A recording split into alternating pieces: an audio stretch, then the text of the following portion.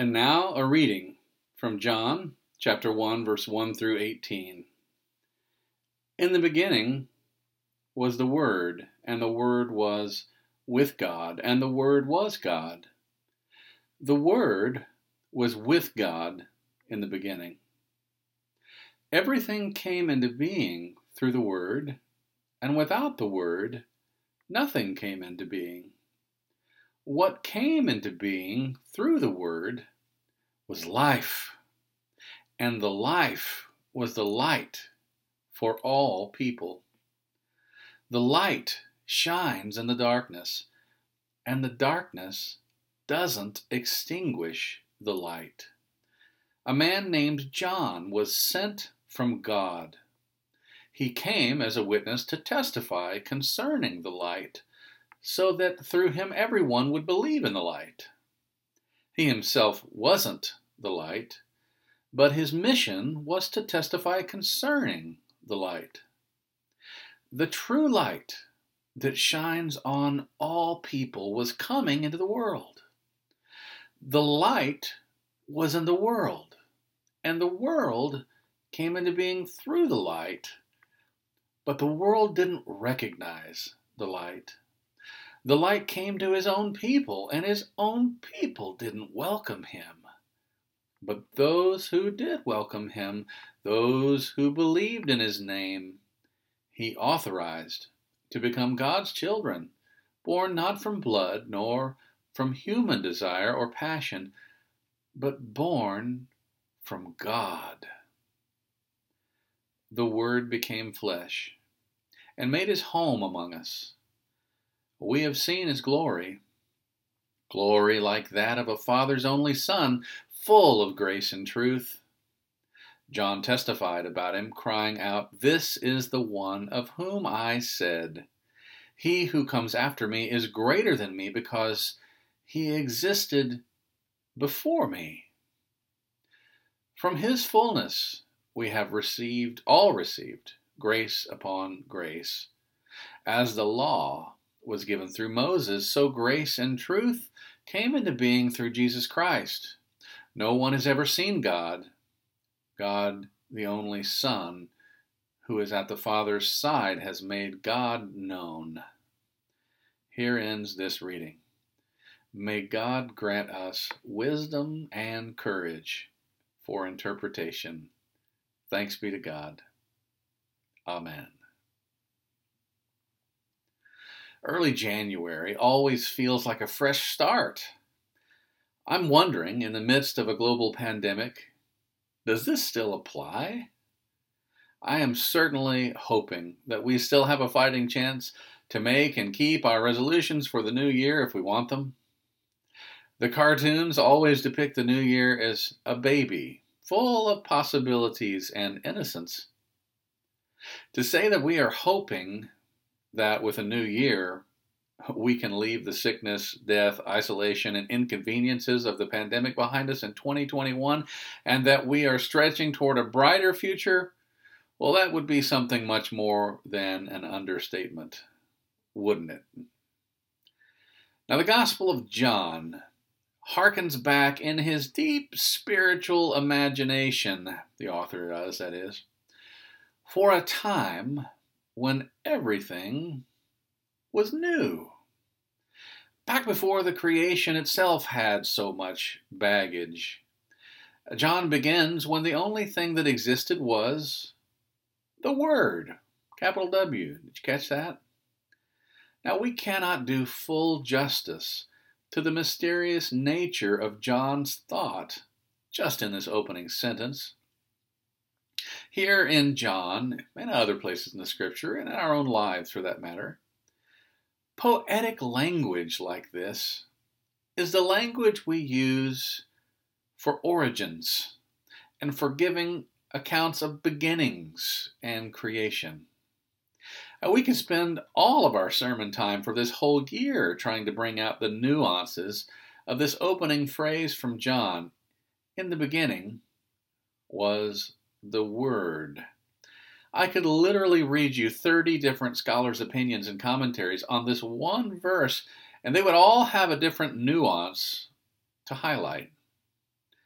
The author drew here on Greek philosophy, in which the word, logos, was the ordering principle of the universe.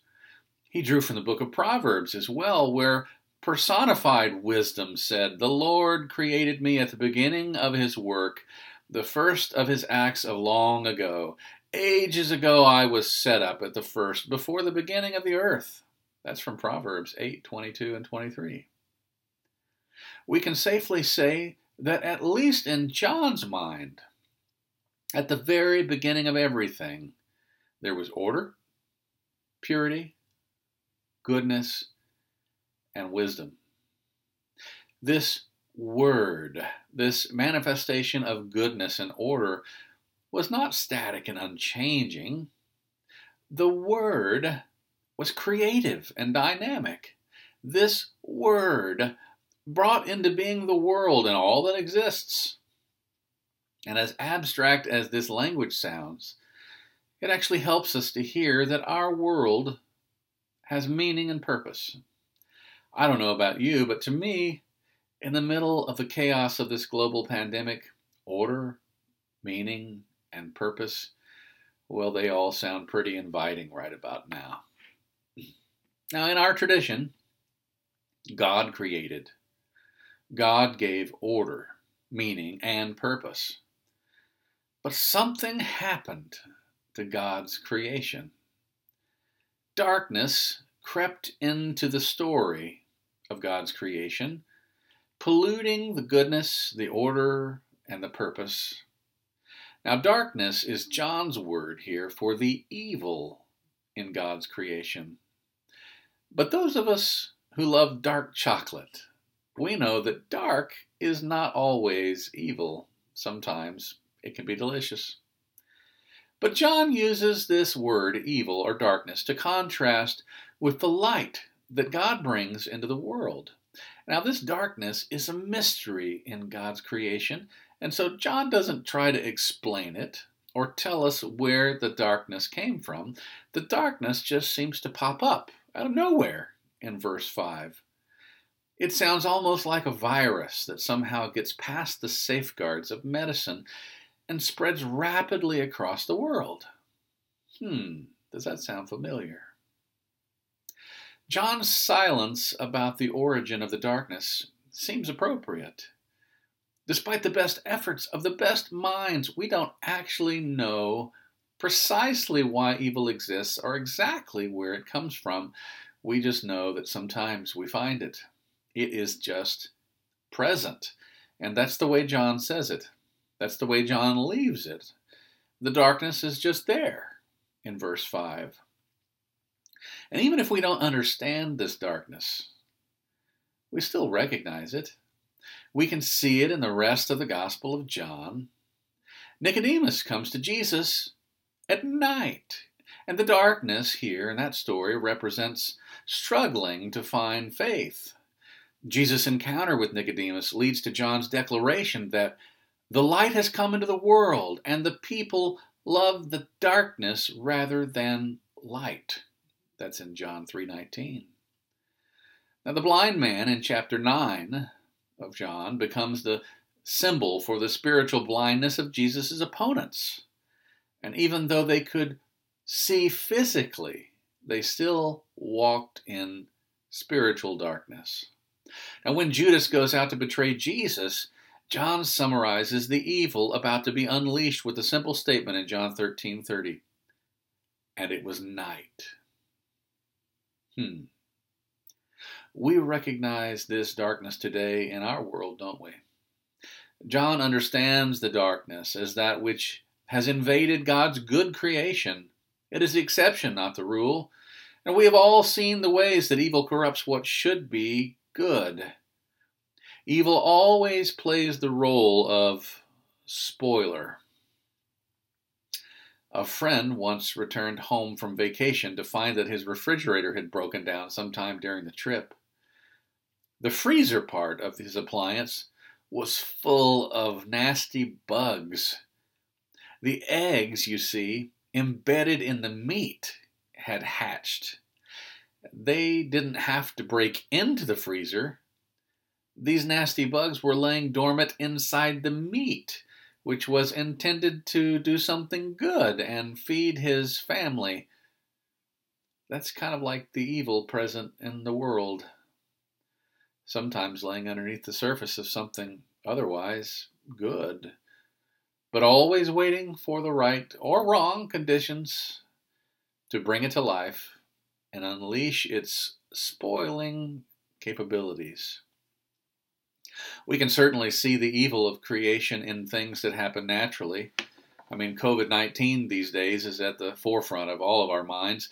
1.8 million lives lost this year, last year, to this deadly virus in 2020. Now, beyond the virus, tsunamis kill thousands. That's natural. Millions die from drought and famine. Those are natural. Tiny babies battle cruel cancer. Alzheimer's eats away at a person's mind until only a shell is left.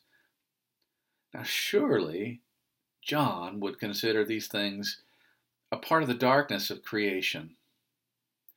I cannot believe that they are a part of the order and goodness that God intended. I simply cannot accept that, speaking for myself.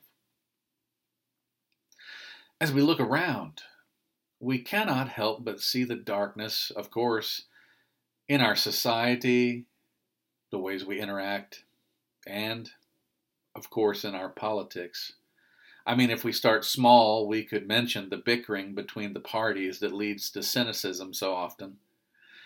Surely there is more common ground and ways to work together than the politicians seem to be able to find. If we move up the scale a bit, we encounter things like the drug war, which fuels so many of the immigration challenges we face in the United States and other parts of the world as well, which is fueled by human weakness and spread by the callous indifference to human life.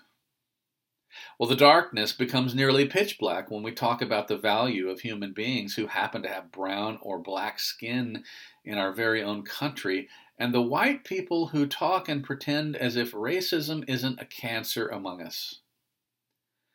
Even among people of faith, I see darkness at times, listening to people I know and love speak casually about supporting politics and public policies that dehumanize and criminalize and unjustly incarcerate people created by God, loved by God, and who are our very siblings in God's creation.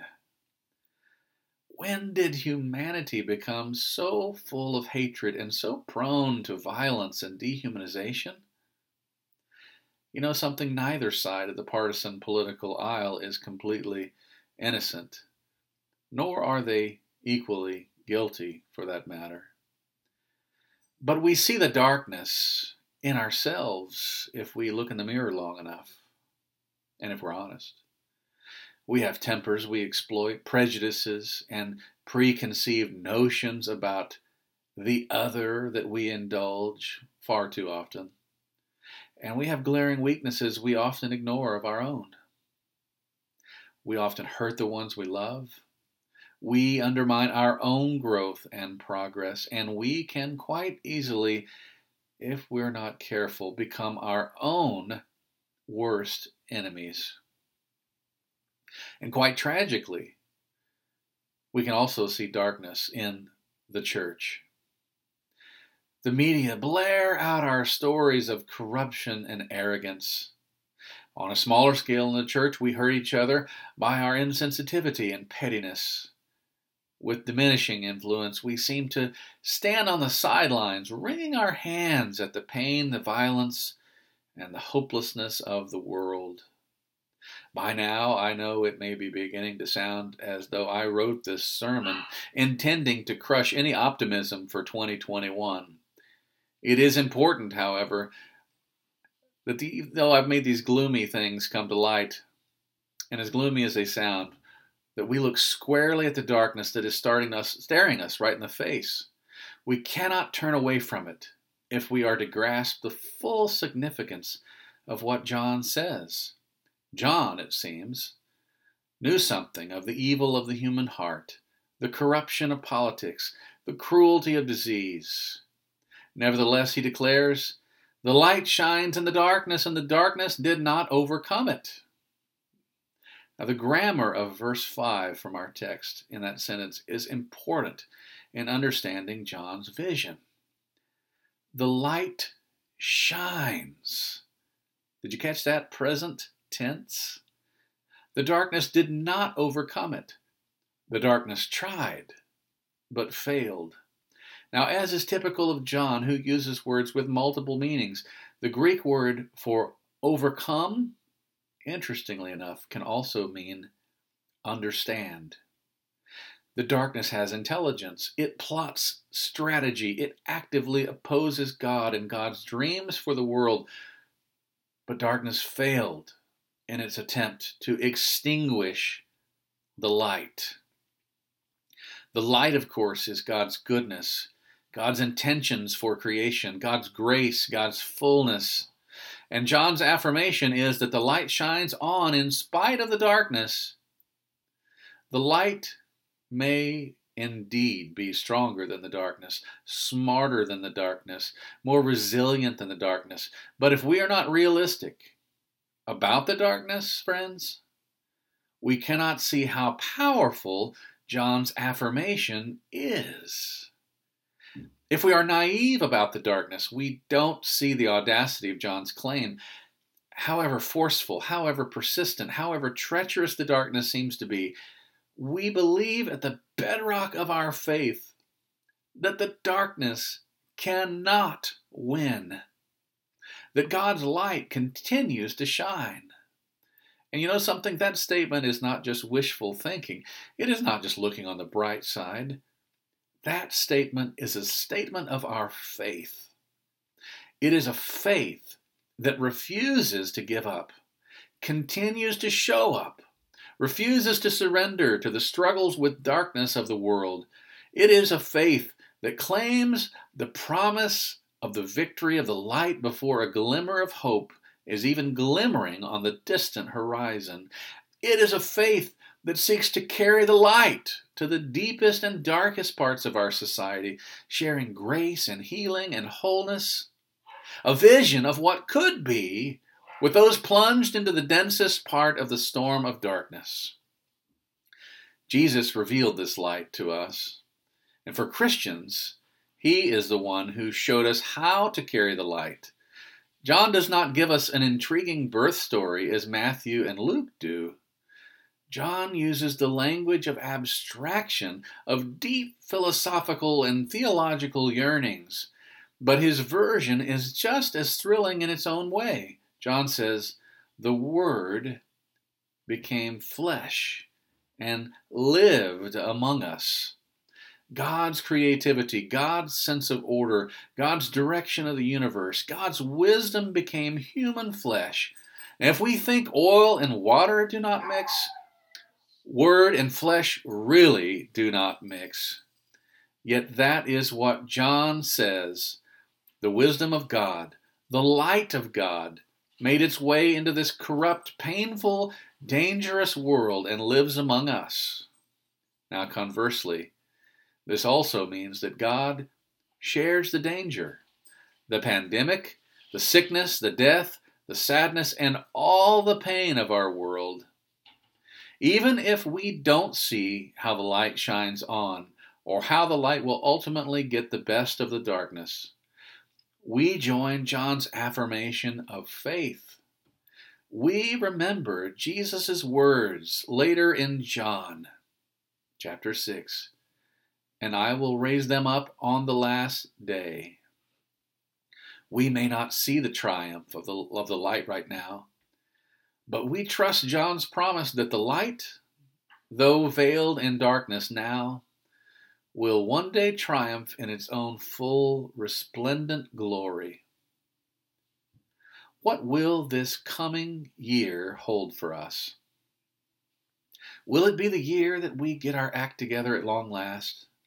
Will it be the year that politicians finally clean up the corruption? Will it be the year that we allow science to lead us towards God's healing and wholeness in the face of COVID-19?